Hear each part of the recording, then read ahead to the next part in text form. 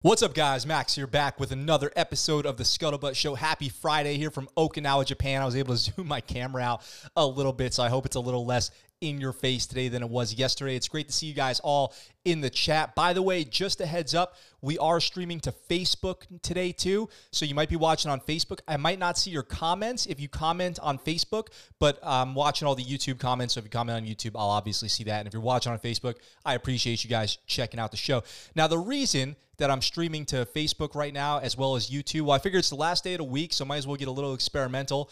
But ultimately, the goal, and I know you guys are not going to be able to expect what I'm about to say, is I would like to be able to stream to YouTube and LinkedIn at the same time. LinkedIn, believe it or not, is probably the most underutilized, underserved platform for social media and networking that exists out there. You can get massive, successful results by talking to people on LinkedIn, and I want to get onto LinkedIn with this show. So I applied for their live program, and I hope that I get approved for it. It's a long waiting process because LinkedIn Live is a new thing. So ultimately, I'd like to be able to get on LinkedIn. So what's up, Andrew? What's up, Justin? What's up, Jordan? What's up, everybody watching on Facebook? It's great to see you. Today is March 5th out here in Okinawa, Japan, but that means it's March 4th in the United States, which means it is the anniversary of the conclusion of the Battle of Takur Ghar. So we're going to talk about that. I've also got this crazy story about a Marine trying to conduct a legit insurgency, like a real indisputed, no joke insurgency that we're going to be talking about. This story's out of control. Apparently, the National Guard's been hospitalized over the food that they've been getting served over in D.C. I mean, if you've been in the military a while, you're probably like, yeah, no duh, that food will get you hospitalized quick. But what a shame. They're just in the United States. They're just in Washington, D.C. We can't get them food that not only is not the best, but just won't put you in the hospital. Come on. We've got some cool stories out of the Navy, Air Force, everything today, including an update on the crash out there by Pendleton yesterday. So we got an update on that. So what's up, Scott? March 5th out here in Niger, Africa. Whoa, coming out here from Niger. Welcome. Danger Zone says Coast Guard. Oorah. Little Coast Guard. I guess hooyah? Steven says, what's up, Max? Let's finish this week on a good note. Good news. Your voice is working this week. Thank you, Steven. I appreciate that. It's only that one time that we ever had issues. So I'm glad everyone was able to watch that unfold live because that was a train wreck. And then we've got something cool that we're going to finish the show with, which is a video about an Army, I want to say Army EOD officer who's trying to set a world record with a twist. Okay, so we're going to get to that at the end. Andrew says DC is more of a deployment than Kuwait right now. Kuwait, Qatar, all those kind of UAE, Dubai, all those kind of chill deployments. Oh, yeah, those are the best. That's what you want to be on. So, for those of you who don't know, Naval Special Warfare history, I'm lucky. I'm one of the lucky ones. I got to serve in Naval Special Warfare as an enabler, as a tech, as a drone pilot. In that time that I was over there, the 8 years or so I spent over there between military and civilian, I got to go to Naval Special Warfare Instructor Qualification course because I worked down at the Advanced Training Command for a little while.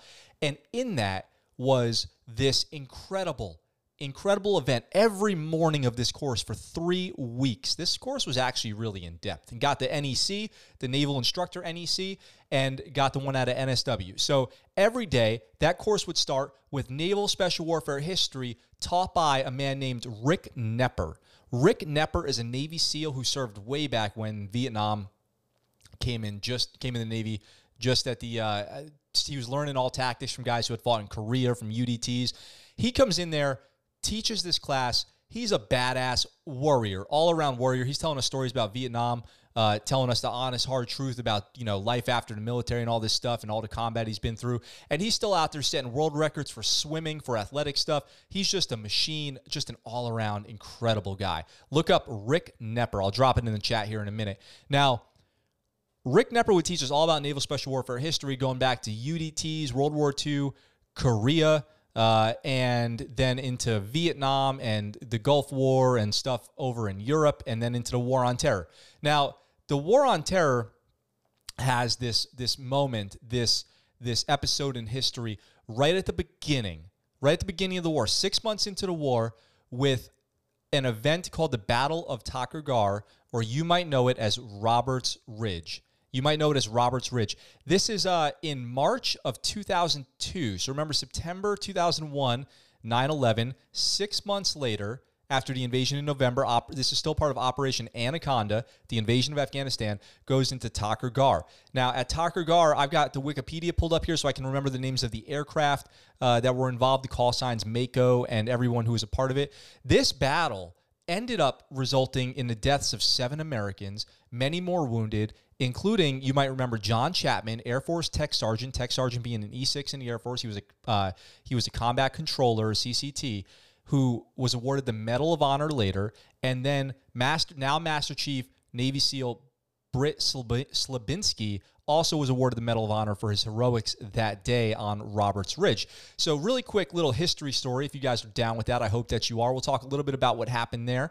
So this is from the Wikipedia. I'm not going to read this whole thing. It's a very long story of the whole thing. I hope you guys get a chance to go out there and check out the whole story and go check out the Medal of Honor citations for John Chapman and Britt, B-R-I-T-T Slabinski. But here's some quick background on it. So it's March 2002, Takur Ghar Mountain east in Afghanistan. And this was during a time when the Navy and the Army was coordinating who's going to take over the north and south part of Afghanistan and who's in charge of what AO and all this stuff. And this is after, the Navy SEALs and the Marine Corps had done the largest maritime invasion in history to come in and invade Afghanistan. So on March 3rd, the Navy is infilling to go to Takur Ghar to try to take out some sniper teams that were out there, some bad nefarious actors who were out there, and they're flying over there with the SWORD, Special Operations Aviation Regiment, the 160th, you might know them as, and they've got 2 aircraft, Mako 30 and Mako 21, and these aircraft are up there flying when one gets shot. So this aircraft gets shot trying to infill the SEALs, and when the aircraft's hit, it tries to take off and then fly down to lower ground because they're landing, pretty high ways up the mountain when Neil Roberts falls out of the aircraft. Okay, so this aircraft's been hit. Neil Roberts falls out of the aircraft. They try to recover him right then and there, but they can't. The aircraft's too damaged to recover him, so they end up flying back down the mountain. At this point, the SEALs are trying to figure out how to get in there and recover Neil Roberts. So let's see, they've got ISR flying overhead. They've got AC-130s, but it was called away. So basically it's a Swiss cheese effect going on here where everything that can go wrong is going wrong for these guys. And eventually, so let me get to the part here so I make sure I get everything right. So I kind of know that. I'm just going to go off what I out of memory here because I'm losing my place in the Wikipedia. So basically, they have to go recover Neil Roberts, who is trapped on this mountain, and Britt Slabinski leads this recovery effort, gets the helo to go back up there, drop them back off on the mountain. And if you listen to Britt Slabinski's interviews on this when they're going up to recover Neil Roberts, basically in his mind and the mind of the other people up there, they were on basically a one-way trip. Like this was in their mind a suicide mission, the recovery of Neil Roberts. So they fly up there, they get off the helo, and they start fighting their way up the mountain. At this point, if you guys have seen the video of John Chapman's Medal of Honor, he charges up the hill, taking out bunkers of enemy who are engaging them with machine guns. At one point, taking somebody out hand-to-hand combat. Everybody's fighting up this mountain to go find Neil. And everyone's, they're taking massive wounded. They're pinned down by fire. John Chapman ends up getting shot and going down, and they end up getting up there. They have to exfil their wounded and get back down off the mountain because they're just getting, they're getting guys on high ground shooting down at them. They've taken a bunch of wounded. They have to figure out what to do. So as Britt Slabinski and other SEALs make their way down, and he's pulling people wounded off the mountain, John Chapman ends up, this long story short here, they get down off the mountain. John Chapman is up there.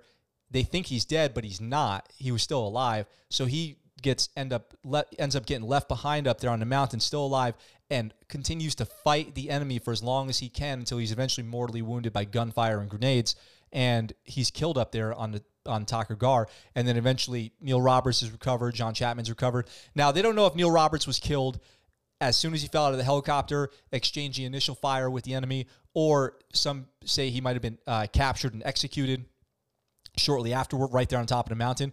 But everyone was eventually recovered, and that goes down as one of the first, major lost battles of the war in Afghanistan. Neil Roberts was the first SEAL killed in Afghanistan, and ended up being a 2 Medal of Honor battle, John Chapman and Britt Slabinski. So it was just an absolutely insane battle and story and of heroics and of the Operation Anaconda mission.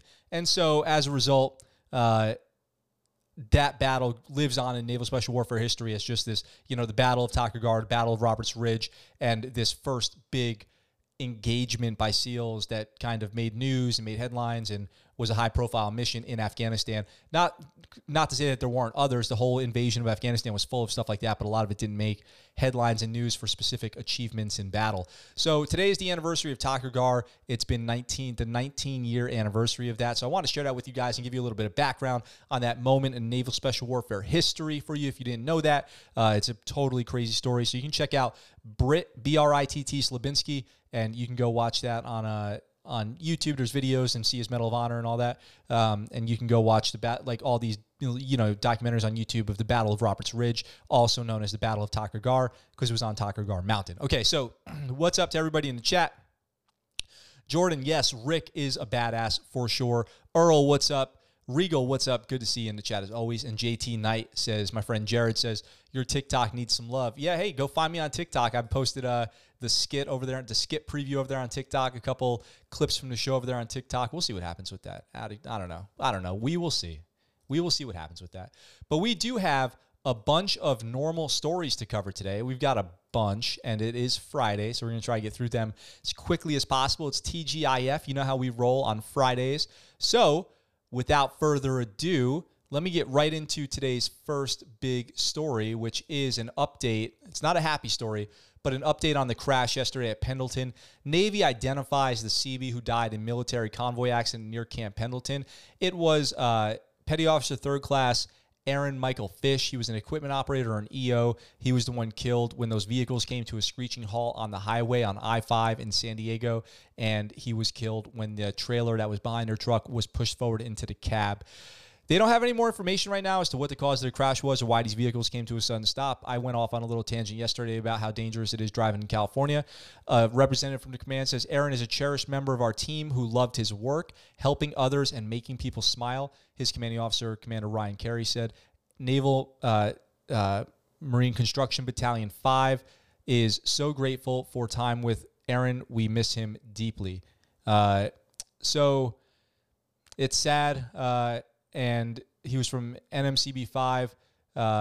He was at his first command after training, boot camp and training. He had also deployed to Guam to support with the COVID relief operations out there for the Theodore Roosevelt, and I returned to the United States, and they were doing this this convoy, whatever it was, when he was in this accident.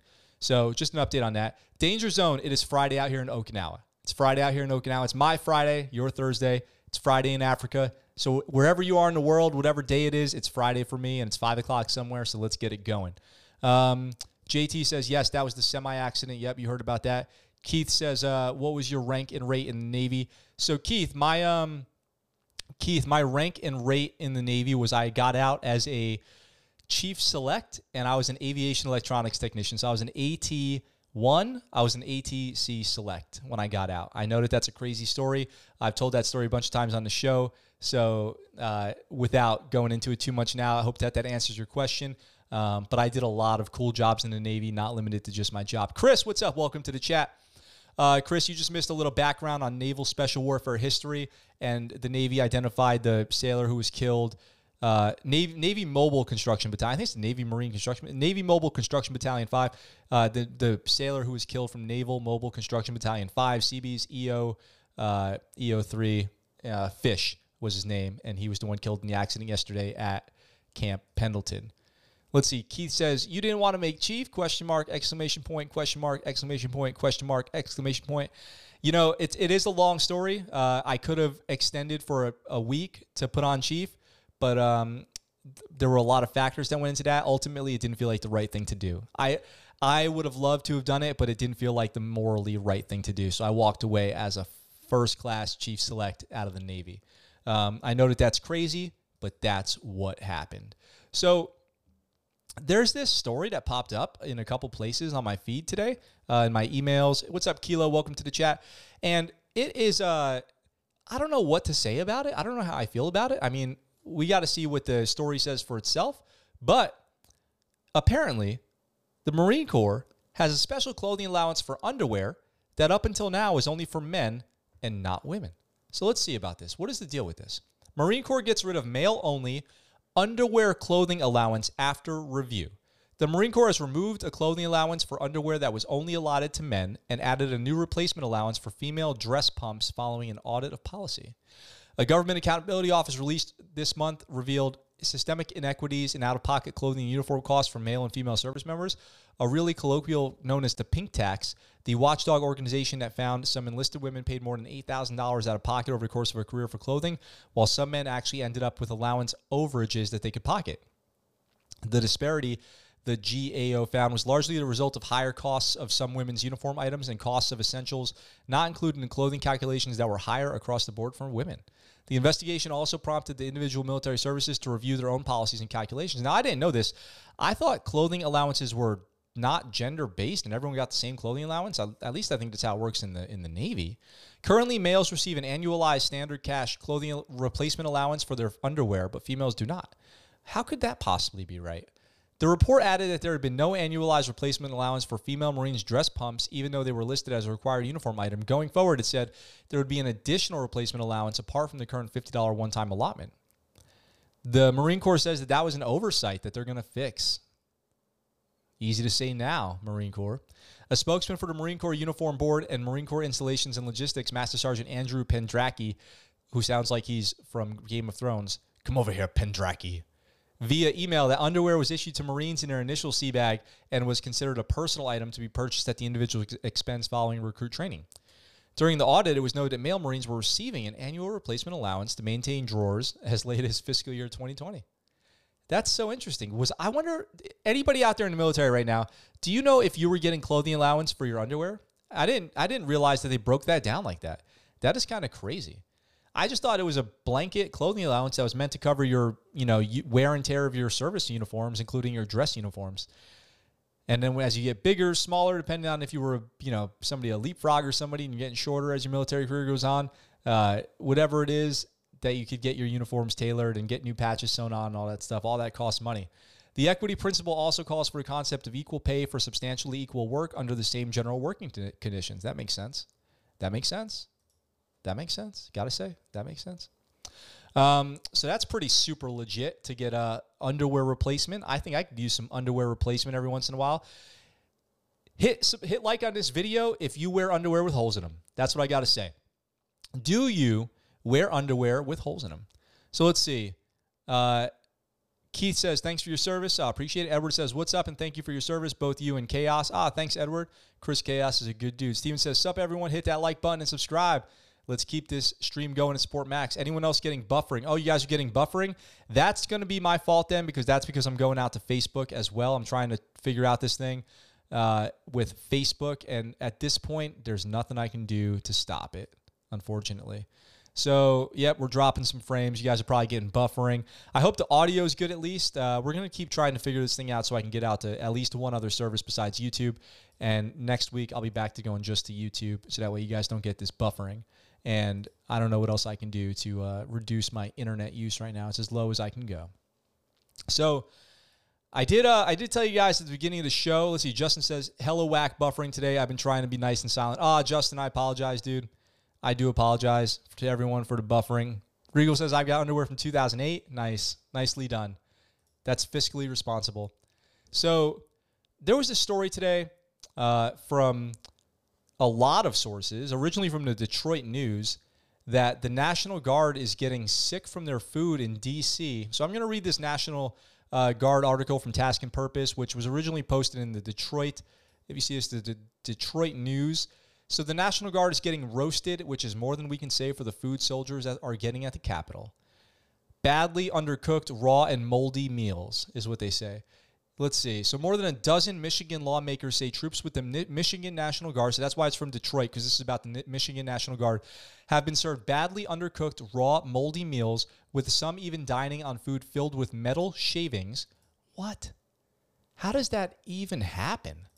Food filled with metal shavings, according to a letter addressed to the National Guard Chief General Daniel Hawkinson, The unsavory food, first reported by the Detroit News. The members of the National Guard have served honorably throughout the duration of this operation, which, by the way, just got a 60-day extension request, which is insane to me. We must never turn our backs on our soldiers, especially as they have demonstrated time and time again that they haven't turned their backs on us. So, do they have the pictures in this article here down of the food? Let's see. I think I got it somewhere. Let's see. What's this? We got this video here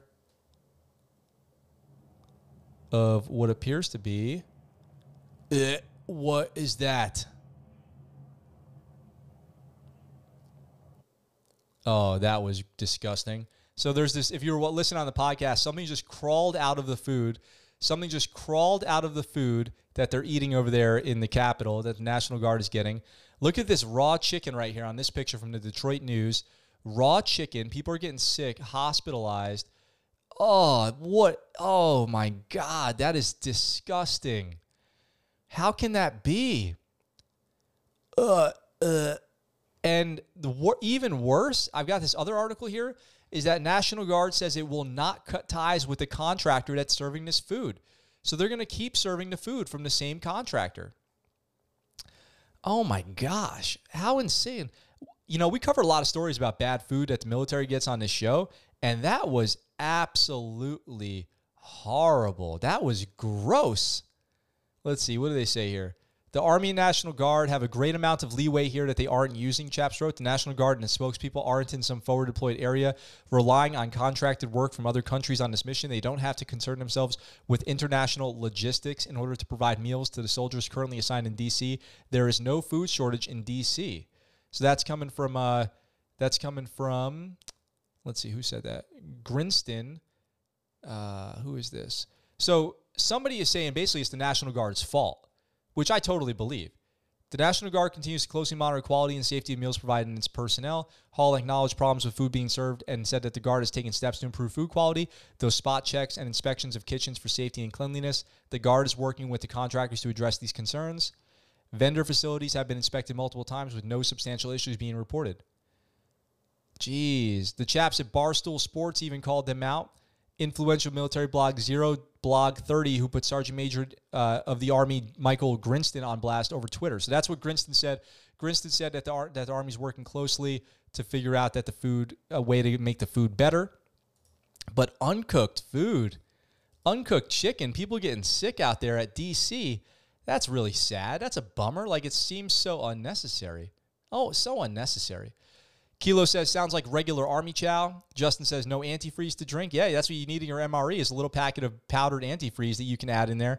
Let's see. Andrew says, Camp Alshin, anyone? I don't know about that camp. I don't eat chicken to the bone this day thanks to the Army. Oh, man.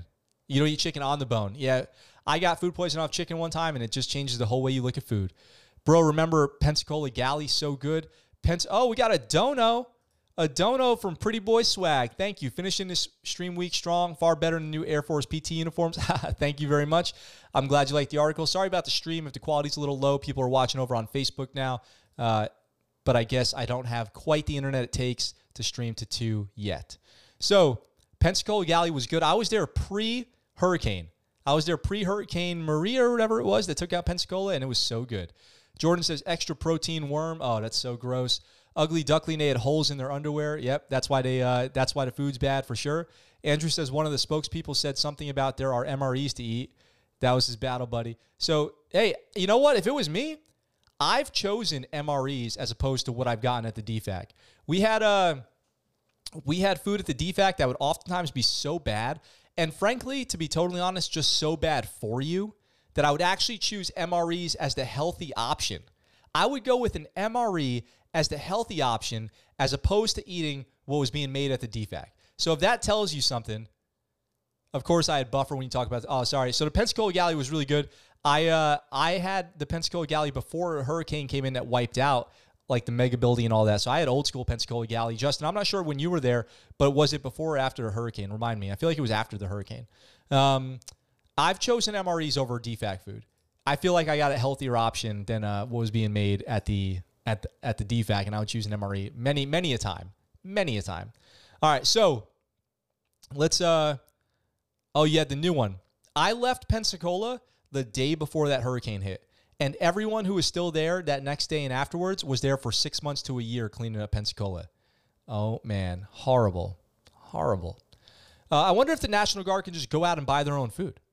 Can the National Guard just walk out into town and buy their own food? I'm assuming that food's for people on duty and that they're not being like locked down to just inside the Capitol perimeter. Can't they leave? Can't they go out on liberty and stuff? I would assume. Like, can't they? That would make sense to me.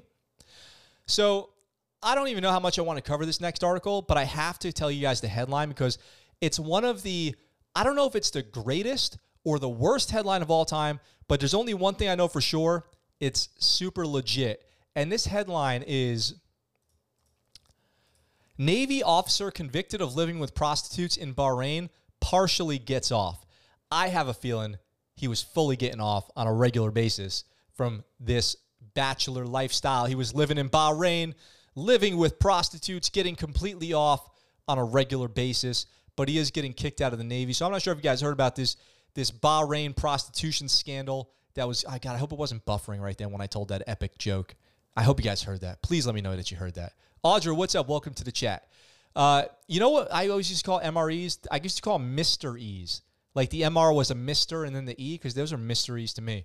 So here we go. A former Navy officer was convicted in May 2019 of living with prostitutes in Bahrain and has partially gotten off thanks to an appeals court ruling. Former Lieutenant Commander Joseph Nelson was found guilty at trial of going absent without leave, patronizing prostitutes, and 2 specifications of conduct unbecoming an officer, according to the Navy. He was initially sentenced to dismissal from the Navy and was ordered to pay $8,000 per month for 4 months. But on February 8th, the United States Navy Marine Corps Court of Appeals threw out one of the 2 charges of conduct unbecoming an officer against Nelson due to insufficient evidence. While the court reduced his monthly forfeiture pay, it also upheld his dismissal from the Navy. So he is getting kicked out. There is all these human trafficking, prostitution stories coming out of Bahrain. And if you've ever been to Bahrain, they are always hassling you out there. They'll come up to you to buy me a drink, girls. They're on the streets. It's the real deal out there. It's a problem. So let's see.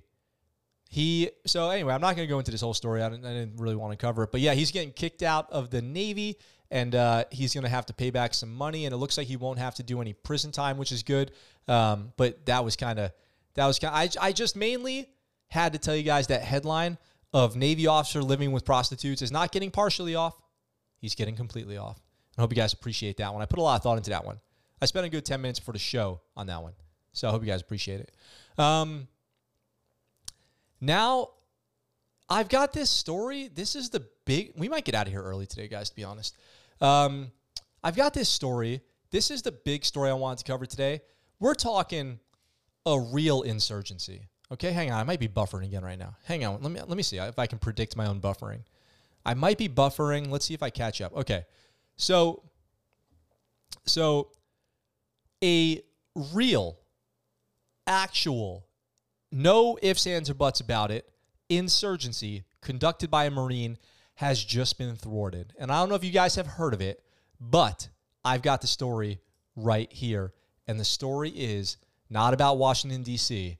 It is about this Marine veteran sentenced for smuggling guns to Haiti to train the army and then become the president.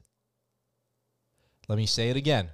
Marine veteran sentenced for smuggling guns to Haiti to train army and become president. Okay, now who is this guy? It is Jacques Derousseau.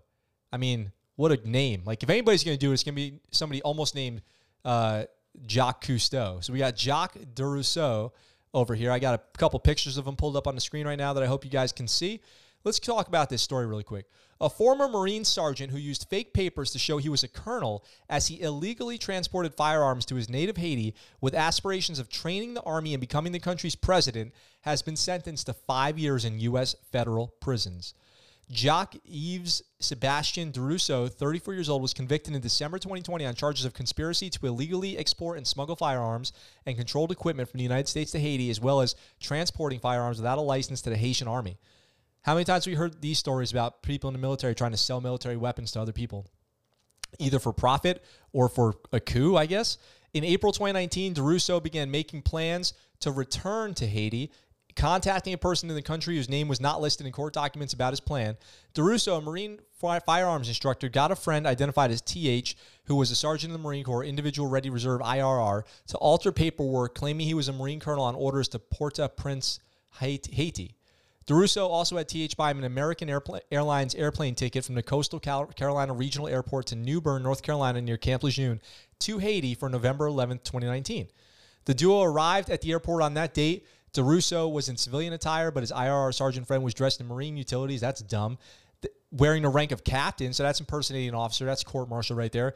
They brought along 3 suitcases and 3 containers, 2 of which were filled with firearms and a third full of ammunition. What must have been going through their minds when they were actually conducting this insane attempted overthrow of the Haitian government for him to become president? Like, this should be a movie. This is out of control. This is totally crazy. Totally crazy. TH played the role of DeRusso's subordinate, taking notes on the contents of the containers. The pair filled out paperwork with the airline to transport these items. What? Have you ever flown commercial with military weapons? It's a whole process. You have to have them properly contained, properly locked. You have to declare them when you get to the front desk. You have to show them orders, your military IDs. Everybody who's traveling, they have to be escorted at all times. This is a big deal. When you're traveling with sensitive items through commercial airlines, this is a big deal. But all commercial airlines do have procedures for flying people with weapons. So we've had people fly straight into Iraq with American weapons. You know, you would be going there on a deployment. You got to bring your weapon. You fly in there with it. You're traveling in the cargo load of the plane. Like, this is not unusual stuff. Just so you guys know, officials inspected DeRusso's luggage when he landed in Haiti. The sergeant freely admitted to investigators that he traveled to his native Haiti to help Haitian people defeat the thugs that have been creating a little bit of a part of the instability in Haiti. TH told investigators that DeRusso planned to move to Haiti, work with its police, and eventually run for president. He said he was going to live in Haiti and wanted to take his firearms with him. So I guess he was going to go AWOL from the government or wait until he got out or whatever it is. It says he had 4 9mm pistols, 1 45 caliber pistol, 2 5.56 semi-automatic rifles, I assume M4s, and 1 300 Win Mag bolt-action rifle. Naval Criminal Investigative Services, otherwise known as NCIS, identified electronic traces showing DeRusso as the purchaser of the weapons, some as recently as October 2019, others from previous years. Wow. DeRusso was detained and charged upon his return to the United States. He was indicted in January 2020 and faced a 3-day trial in early December 2020 in which the jury found him guilty on 5 of 6 counts, all related to the transport and smuggling of firearms. The sergeant was found not guilty of impersonating an officer. How does that make any sense? He obviously did it. So I don't know how he was found not guilty, unless they just put all the blame on Sergeant Jacques DeRusso. Jacques DeRusso. Well, look, maybe either he was crazy or he had good intentions. He might have been crazy. He might have had good intentions. A combination of the two. But either way, that was really dumb. Look here. He was a competitor with the Marine Corps shooting team.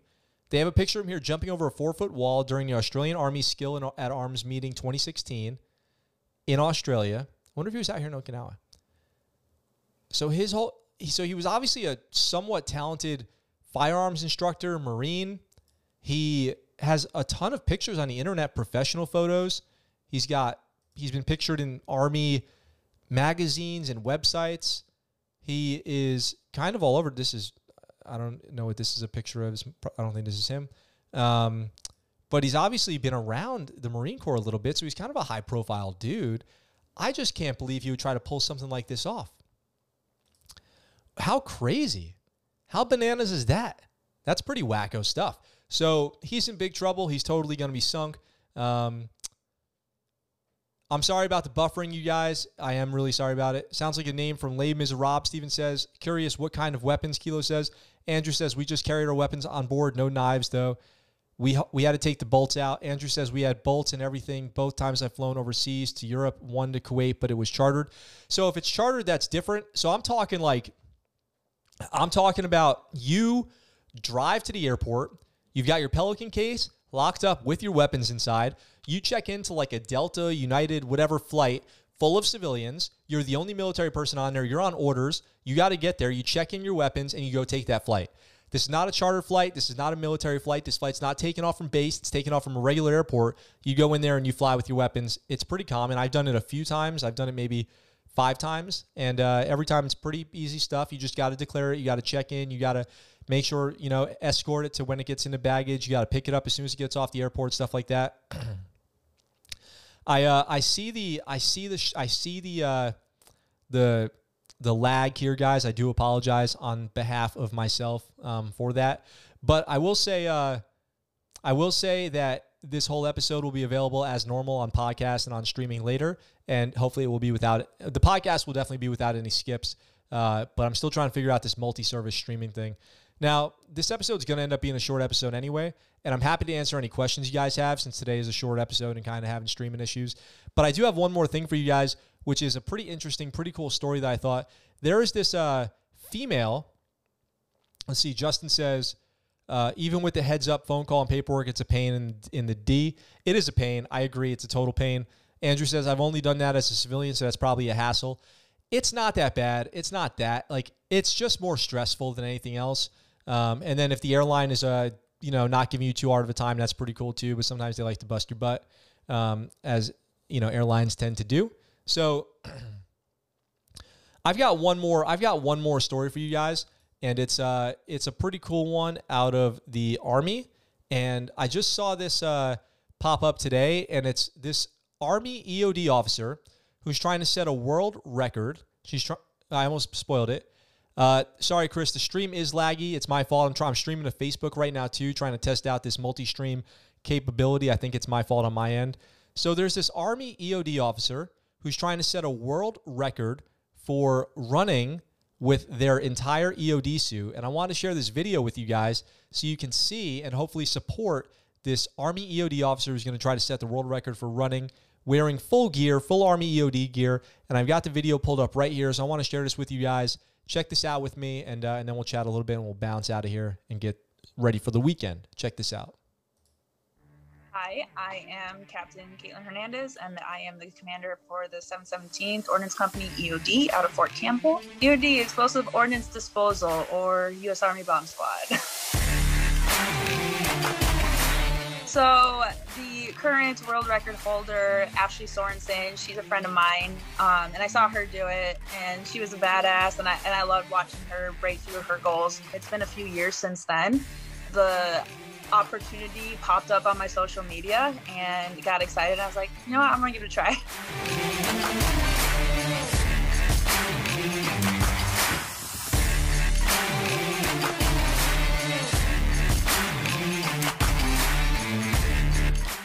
So there you go.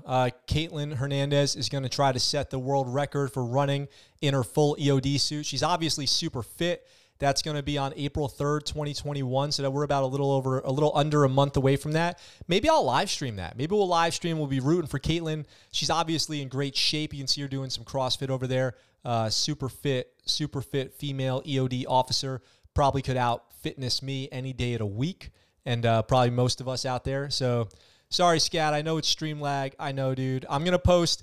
Here's what I'm going to do, because I know that the stream's lagging. I'll post the good stories from today as their own individual videos after this, and the podcast will be available after this too, and that will have no lag, obviously. I've got a good recording of everything over here on my end, so it should be no problem to get this out to you guys in a little bit higher quality, or I'll just repost the episode and you guys can check the details on it. So that's pretty much all I had for today. I know it's only 11:40 out here, so it's only 18:40 back in the United States, but I am happy to answer any questions you guys have before I go. She definitely isn't failing that new Army PT for sure. For sure. She's going to out PT most, if not all, of the dudes out there. There's no question about that.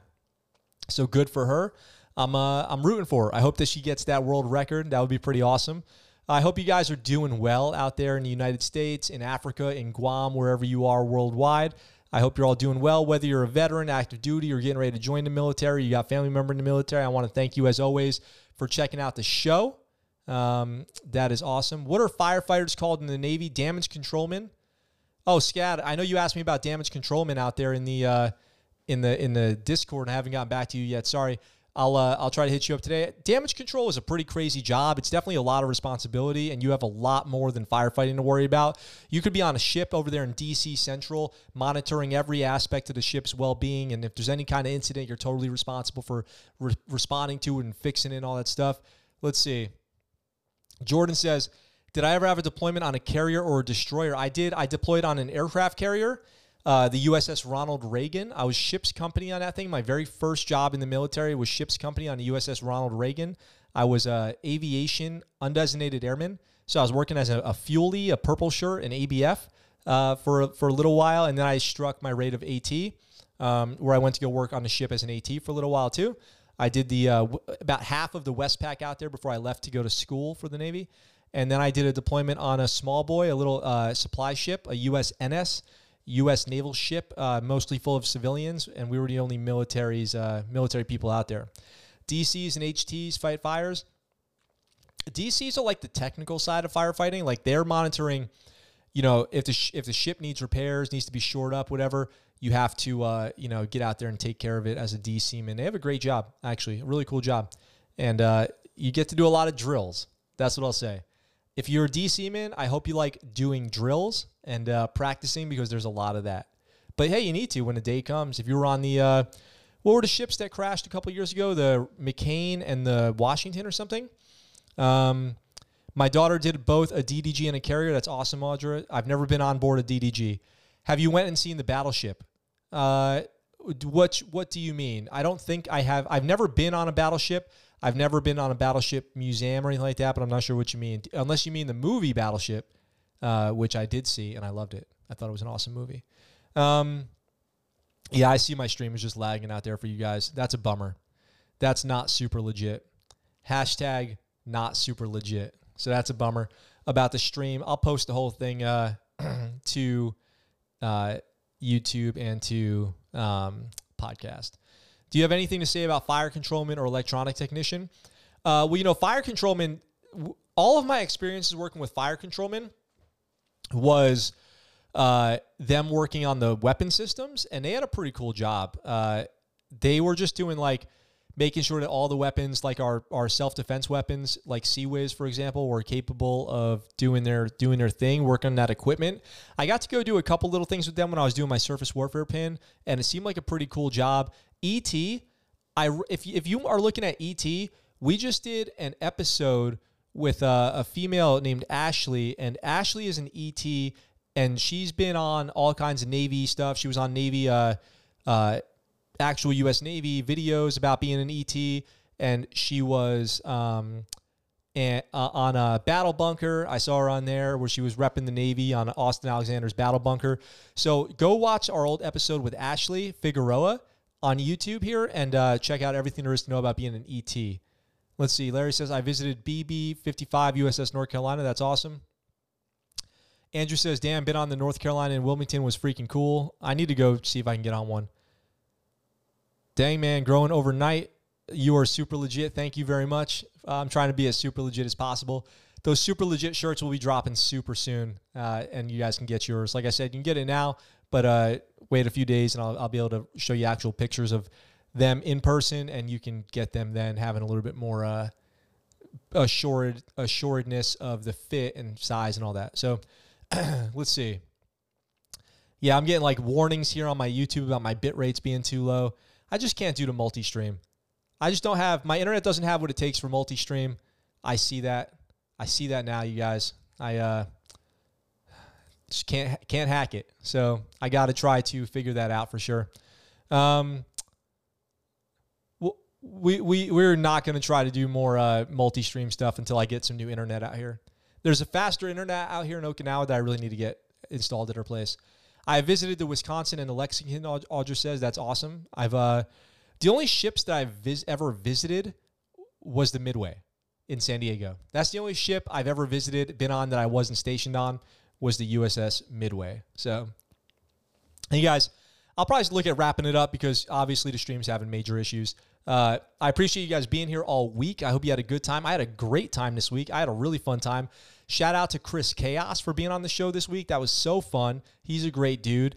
Thank you guys for being out here with me. As always, there are links in the description down below where you can check out all the ways to support the channel, including Patreon, buying merch, donos. But right now, one of the best ways to support the channel is just to share these videos and invite people to come watch and check it out. Jordan says, still good episode regardless of the lag. Thank you very much. I think the Wisconsin was the last to fire 16-inch guns. And Larry is deaf East Coaster. Larry's up there repping the East Coast. So check out the links in the description down below for all the ways to support the channel. As always, all the old episodes, including Ashley Figueroa out there for Jordan, who was asking about it. Check out that episode. It's all available on podcast too, wherever you stream podcasts. The hashtag Super Legit shirt is out now, but I'm waiting to get my test copy so I can show you guys how it looks on me so you know what you're getting. But like I said, at scuttlebuttshow.com, you can get your hashtag Super Legit shirt as of today. And that's a great way to support the channel too. I appreciate you guys being here all week as always, and we'll be back next week with brand new episodes and less lag. I promise you that. I guess, by the way, just a heads up for everybody watching the live stream today, we're going to be recording another skit this weekend, so stay tuned for episode 2 of Talk Talks. I hope you guys liked the first one. If you haven't had a chance to check out Talk Talks, My Time with Navy SEALs, that little skit we did, go check it out on the channel now. And new ones are going to be coming out hopefully every week, but it's going to be a lot of fun to make those. And with that being said, I suppose I look forward to talking to you guys very soon, next week, in fact, next Sunday, 1800 Pacific Standard Time in the United States. It'll be Monday out here in Okinawa. Until then, I look forward to talking to you guys very soon. I'm out for now.